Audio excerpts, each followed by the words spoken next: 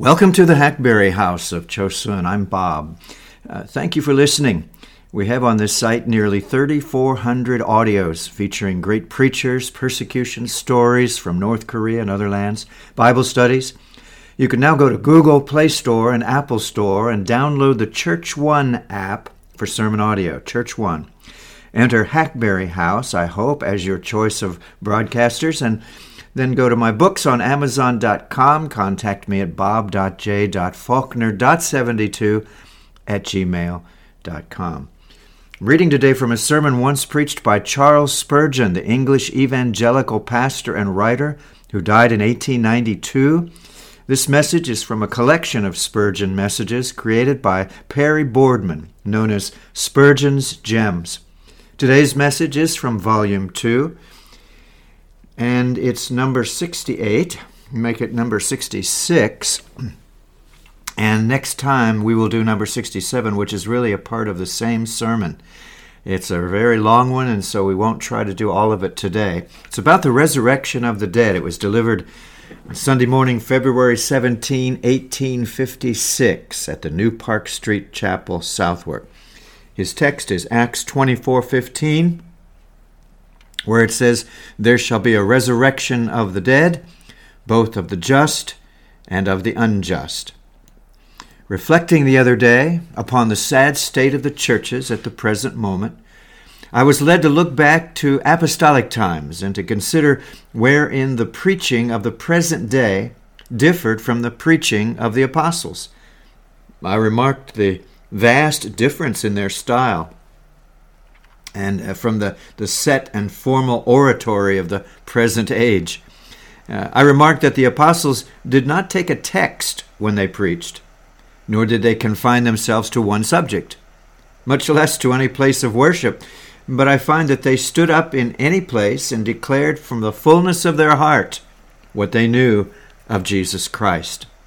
But the main difference I observed was in the subjects of their preaching. Surprised I was when I discovered that the very staple of the preaching of the apostles was the resurrection of the dead. I found myself to have been preaching the doctrine of the grace of God, to have been upholding free election, to have been leading the people of God as well as I was enabled into the deep things of His Word. But I was surprised to find that I had not been copying the apostolic fashion half as nearly as I might have done. The apostles, when they preached, always testified concerning the resurrection of Jesus and the consequent resurrection of the dead. It appears that the Alpha and the Omega of their gospel was the testimony that Jesus Christ died and rose again from the dead according to the Scriptures. When they chose another apostle in the room of Judas, who had become apostate, that's in Acts 1:22. They said, "One must be ordained to be a witness with us of his resurrection," so that the very office of an apostle was to be a witness of the resurrection, and well did they fulfill their office. When Peter stood up before the multitude, he declared unto them that David spoke of the resurrection of Christ. When Peter and John were taken before the council, the great cause of their arrest was that the rulers were grieved, because they taught the people and preached through Jesus the resurrection from the dead. When they were set free after having been examined, it is said, with great power gave the apostles witness of the resurrection of the Lord Jesus, and great grace was upon them all. Acts 4:33. It was this which stirred the curiosity of the Athenians when Paul preached among them. They said, "He seems to be a setter forth of strange gods," because he preached unto them Jesus and the resurrection of the dead. And this moved the laughter of the Areopagites, for when he spoke of the resurrection of the dead, some mocked. Others said, "We will hear you again of this matter." Truly did Paul say, when he stood before the council of the Pharisees and Sadducees, "Concerning the resurrection of the dead, I am called in question." And equally true did he constantly assert, "If Christ be not risen from the dead, then is our preaching vain, and your faith is vain, and you are yet in your sins." The resurrection of Jesus and the resurrection of the righteous is a doctrine which we believe, but which we too seldom preach or care to read about. Though I have inquired of several booksellers for a book specially upon the subject of the resurrection, I have not yet been able to purchase one of any sort whatever. And when I turn to Dr. Owen's works, which are a most invaluable storehouse of divine knowledge containing much that is valuable on almost every subject, I could find even there scarcely more than the slightest mention of the resurrection. It has been set down as a well-known truth and therefore has never been discussed. Heresies have not risen up respecting it. It would almost have been a mercy if there had been, for whenever a truth is contested by heretics, the orthodox fight strongly for it, and the pulpit resounds with it every day. I am persuaded, however, that there is much power in this doctrine, and if I preach it this morning, you will see that God will own the apostolic preaching, and there will be conversions. I intend putting it to the test now, to see whether there be not something which we cannot perceive at present in the resurrection of the dead, which is capable of moving the hearts of men and bringing them into subjection to the gospel of our Lord and Savior Jesus Christ. There are very few Christians who believe the resurrection of the dead. Now, you may be surprised to hear that, but I should not wonder if I had discovered that you yourself have doubts on the subject. By the resurrection of the dead is meant something very different from the immortality of the soul that every Christian believes, and therein is only on a level with the heathen, who believes it too. Now, the light of nature is sufficient to tell us that the soul is immortal, so that the infidel who doubts it is a worse fool even than a heathen, for he, before revelation was given, had discovered it.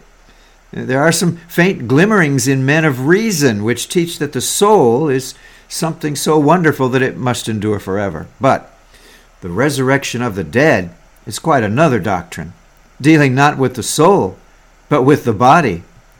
The doctrine is that this actual body in which I now exist is to live with my soul. That not only is the vital spark of heavenly flame to burn in heaven, but the very censer in which the incense of my life does smoke is holy unto the Lord and is to be preserved forever. The Spirit, everyone confesses, is eternal. But how many there are who deny that the bodies of men will actually start up from their graves at the great day. Many of you believe you will have a body in heaven, but you think it will be an airy, fantastic body instead of believing that it will be a body like this, flesh and blood. Well, not the same kind of flesh, for all flesh is not the same flesh. A solid, substantial body, even such as we have here. And there are yet fewer of you who believe that the wicked will have bodies in hell. For it is gaining ground everywhere that there are to be no positive torments for the damned in hell to affect their bodies, but that it is to be metaphorical fire, metaphorical brimstone, metaphorical chains, metaphorical torture. But if you were Christians, as you profess to be, you would believe that every mortal man who ever existed shall not only live by the immortality of his soul, but his body shall live again, that the very flesh in which he now walks the earth is as eternal as the soul, and shall exist forever. That is the peculiar doctrine of Christianity. The heathens never guessed or imagined such a thing, and consequently when Paul spoke of the resurrection of the dead, some mocked, which proves that they understood him to speak of the resurrection of the body. For they would not have mocked had he only spoken of the immortality of the soul, that having been already proclaimed by Plato and Socrates, and received with reverence. We're now about to preach that there shall be a resurrection of the dead, both of the just and the unjust. We shall consider first the resurrection of the just, and secondly, the resurrection of the unjust. Okay, there shall be a resurrection of the just. The first proof I will offer of this is that it has been the constant and unvarying faith of the saints from the earliest periods of time. Abraham believed the resurrection of the dead, for it is said in the Epistle to the Hebrews, chapter 11, verse 19, that he accounted that God was able to raise up Isaac even from the dead, from whence also he received him in a figure. I have no doubt that Joseph believed in the resurrection, for he gave commandment concerning his bones. Surely he would not have been so careful of his body if he had not believed that it should be raised from the dead. The patriarch Job was a firm believer in it, for he said in that oft-repeated text, Job 19, "For I know that my Redeemer liveth, and that he shall stand at the latter day upon the earth, and though after my skin worms destroy this body, yet in my flesh shall I see God." David believed it beyond the shadow of a doubt, for he sang of Christ, "Thou wilt not leave my soul in hell, neither wilt thou suffer thine Holy One to see corruption." Daniel believed it, for he said that many who sleep in the dust shall rise, some to everlasting life, and some to everlasting contempt. Souls do not sleep in the dust. Bodies do. It will do you good to turn to one or two passages and see what these holy men thought. For instance, in Isaiah 26:19, you read, "Thy dead men shall live. Together with my dead body shall they arise. Awake and sing, ye that dwell in the dust, for thy dew is as the dew of herbs, and the earth shall cast out the dead." We will offer no explanation here. The text is positive and sure. Let another prophet speak. Hosea 6, "Come, and let us return unto the Lord, for he hath torn and will heal us. He hath smitten, and he will bind us up. After 2 days he will revive us. In the 3rd day he will raise us up, and we shall live in his sight." Now this does not declare the resurrection, yet it uses it as a figure, which it would not do were it not regarded as a settled truth. It is declared by Paul also in Hebrews 11:35 that such was the constant faith of the martyrs. For he says others were tortured, not accepting deliverance, that they might obtain a better resurrection. All those holy men and women who, during the time of the Maccabees, stood fast by their faith and endured the fire and sword and tortures unutterable, believed in the resurrection, and that resurrection stimulated them to give their bodies to the flames, not caring even for death, but believing that thereby they should attain to a blessed resurrection. But our Savior brought the resurrection to light in the most excellent manner, for he explicitly and frequently declared it. "Marvel not," said he, "at what I have said to you. Behold, the hour comes when they that are in their graves shall hear the voice of God.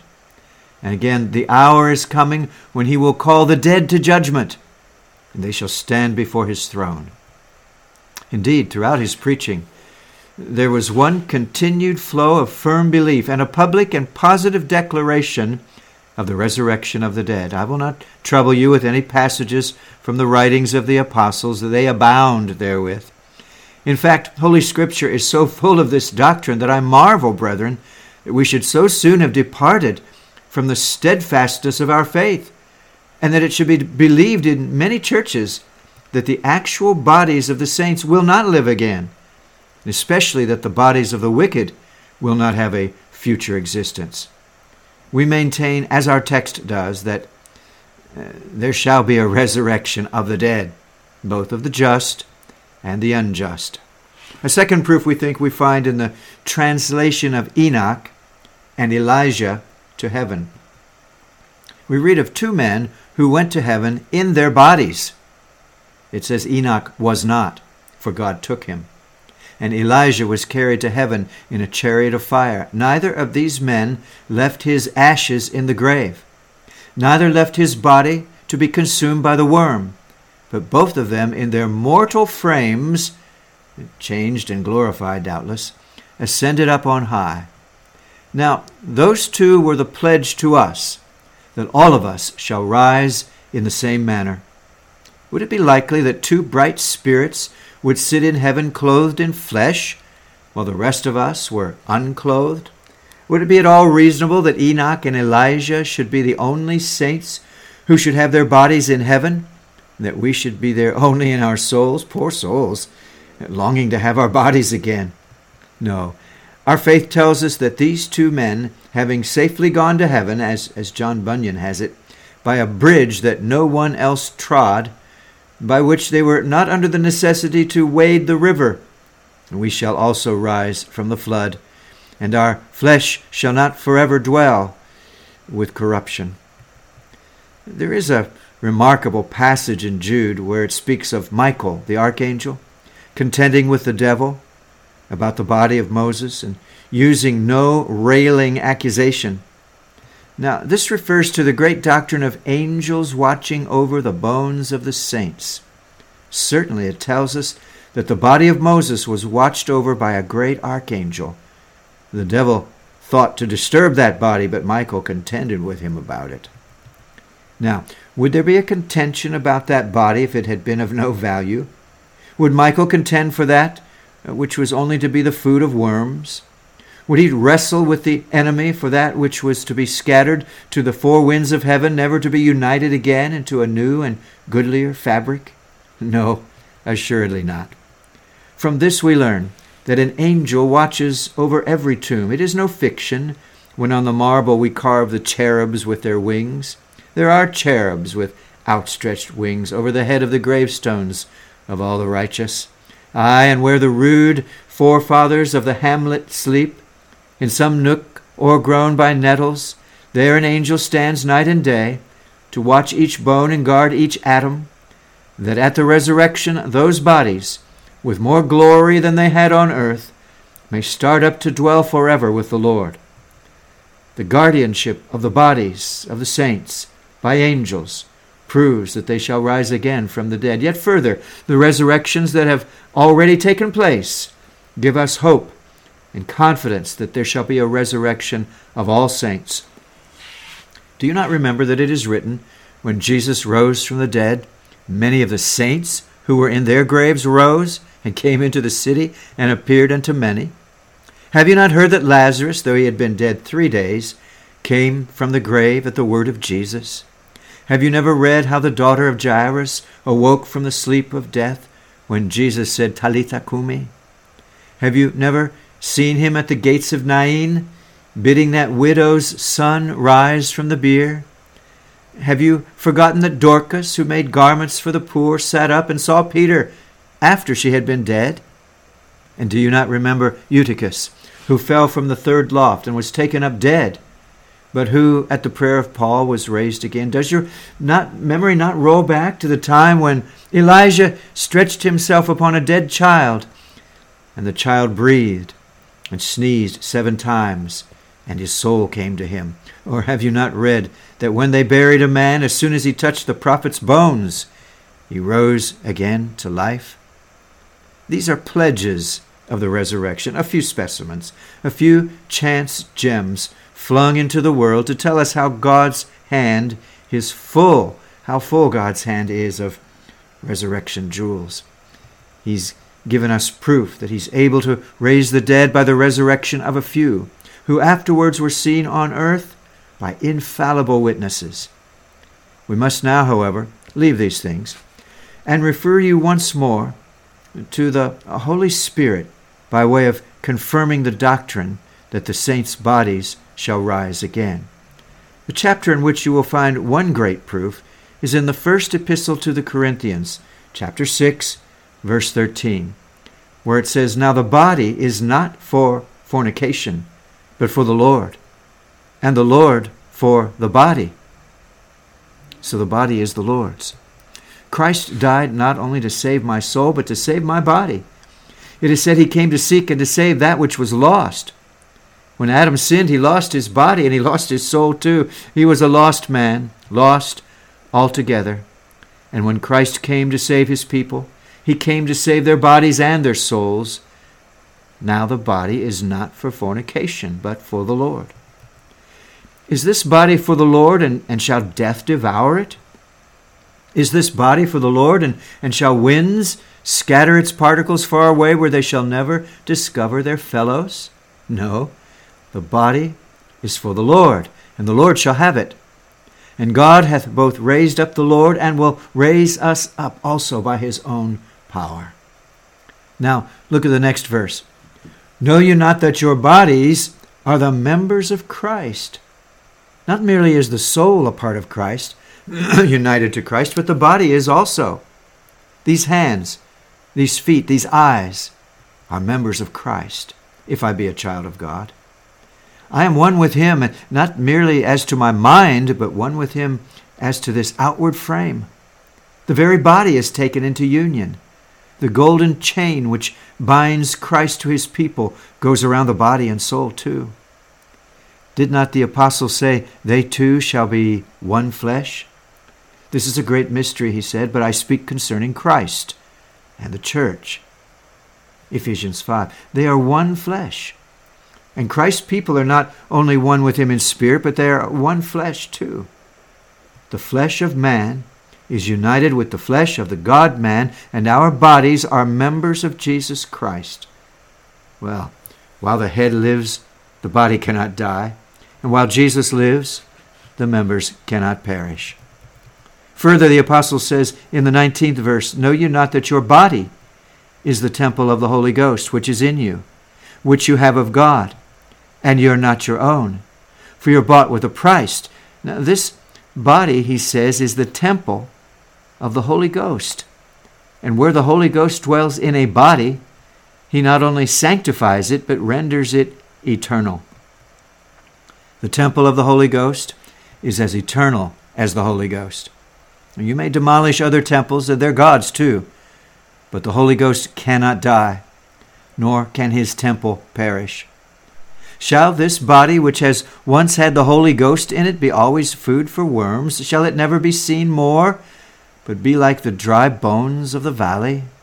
No, the dry bones shall live, and the temple of the Holy Ghost shall be built up again.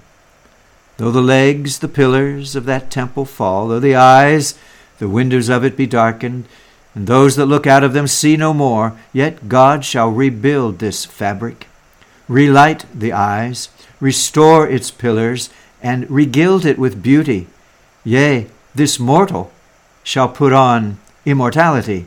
This corruptible will put on incorruption. But the master argument with which we close our proof is that Christ rose from the dead, and verily his people shall. The chapter which we read at the commencement of the service is proof to a demonstration that if Christ rose from the dead, all his people must, and that if there be no resurrection, then is Christ not risen. But I will not long dwell on this proof, because I know you all feel its power.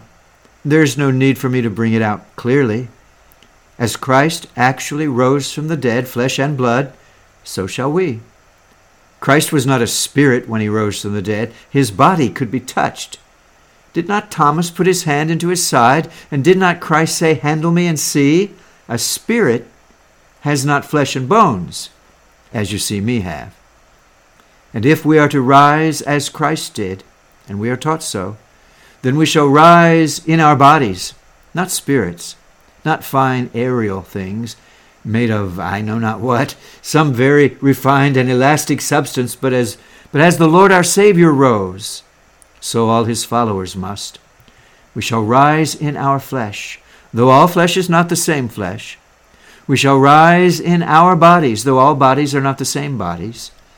And we shall rise in glory, though all glories are not the same glories. There is one flesh of man, and another of beasts. There is one flesh of this body, another flesh of the heavenly body. There is one body for the soul here, and another body for the spirit up there, and yet it shall be the same body that will rise again from the grave. The same, I say, in identity, though not in glory or in adaptation. I come now to some practical thoughts from this doctrine before I go to the other. My brethren, when thoughts of comfort there are in this doctrine, what thoughts indeed, and that the dead shall rise again. Some of us have this week been standing by a grave.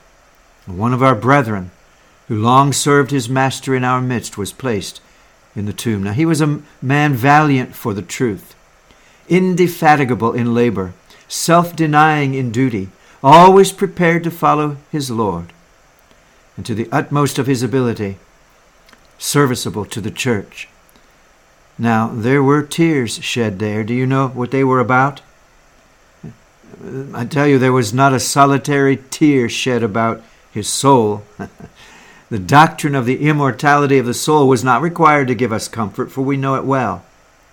We were perfectly assured that he had ascended to heaven. The burial service used in the Church of England most wisely offers us no comfort concerning the soul of the departed believer, since that is in bliss. But it cheers us by reminding us of the promised resurrection for the body. And when I speak concerning the dead, it is not to give comfort as to the soul, but as to the body. And this doctrine of the resurrection has comfort for the mourners in regard to the buried mortality. You do not weep because your father, brother, wife, husband has ascended to heaven. You would be cruel to weep about that. None of you weep because your dear mother is before the throne, but you weep because her body is in the grave, because those eyes can no more smile on you, because those hands cannot caress you, because those sweet lips cannot speak melodious notes of affection. You weep because the body is cold and dead and clay-like. For the soul you do not weep, but I have comfort for you. That very body will rise again. That eye will flash with genius again. That hand will be held out in affection once more. Believe me, I'm speaking no fiction. That very hand, that positive hand, those cold, clay-like arms that hung down by the side and fell when you uplifted them, shall hold a harp one day, and those poor fingers, now icy and hard, shall be swept along the living strings of golden harps in heaven. Yes, you shall see that body once more. As the poem goes, their inbred sins require their flesh to see the dust. But as the Lord their Savior rose, so all his followers must. Will not that remove your tears? He is not dead, but sleepeth. He is not lost. He is seed sown against harvest time to ripen. His body is resting a little while, bathing itself in spices, that it may be fit for the embraces of its Lord. And here is comfort for you too, you poor sufferers, you who suffer in your bodies. Some of you are almost martyrs with aches of one kind and another, lumbagos, gouts, rheumatisms, all sorts of sad afflictions that flesh is heir to. Scarcely a day passes but you are tormented with some suffering or other. And if you were silly enough to be always doctoring yourselves, you might always be having the doctor in your house. Well, here is comfort for you. That poor old rickety body of yours will live again without its pains, without its agonies. That poor shaky frame will be repaid all it has suffered. Ah, poor slave, every scar upon your back shall have a stripe of honor in heaven. Poor martyr, the crackling of your bones in the fire shall earn you sonnets in glory. All your sufferings shall be well repaid by the happiness you shall experience there. Don't fear to suffer in your frame, because your frame will one day share in your delights. Every nerve will thrill with delight, every muscle move with bliss. Your eyes will flash with the fire of eternity. Your heart will beat and pulsate with immortal blessedness. Your frame shall be the channel of beatitude. The body, which is now often a cup of wormwood, will be a vessel of honey. This body, which is now often a comb out of which gall distills, shall be a honeycomb of blessedness to you. Comfort yourselves then, you sufferers, weary languishers upon the bed. Fear not, your bodies shall live. But I want to draw a word of instruction from the text concerning the doctrine of recognition.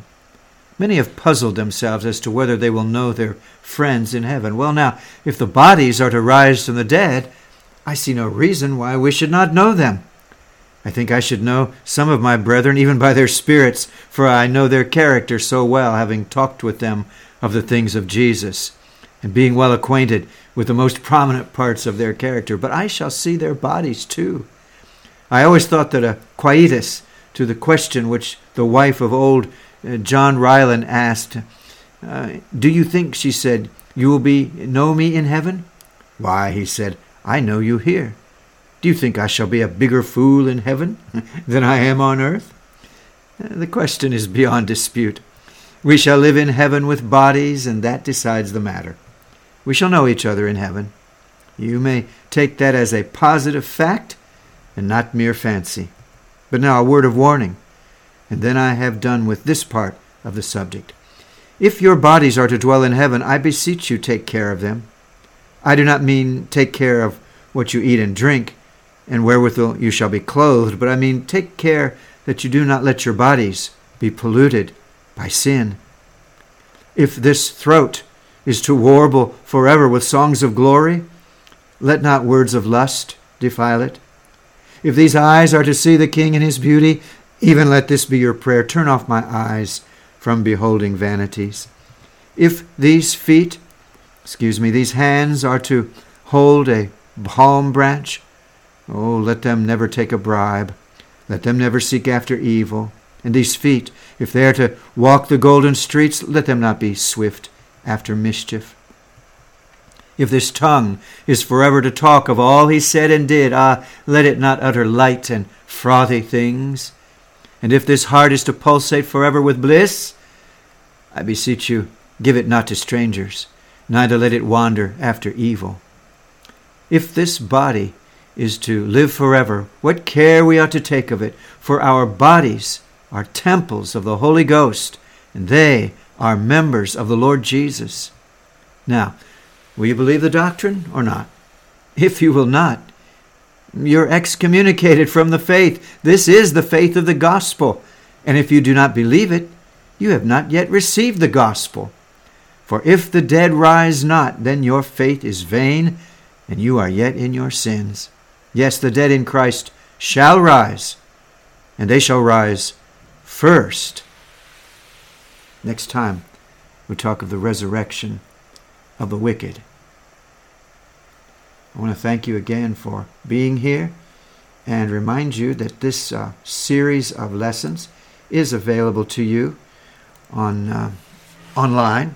Just go there and look up Spurgeon's Gems. It's actually, I'm looking for the actual website again. I've done this 100 times. Perry Boardman's Spurgeon'sGems.com.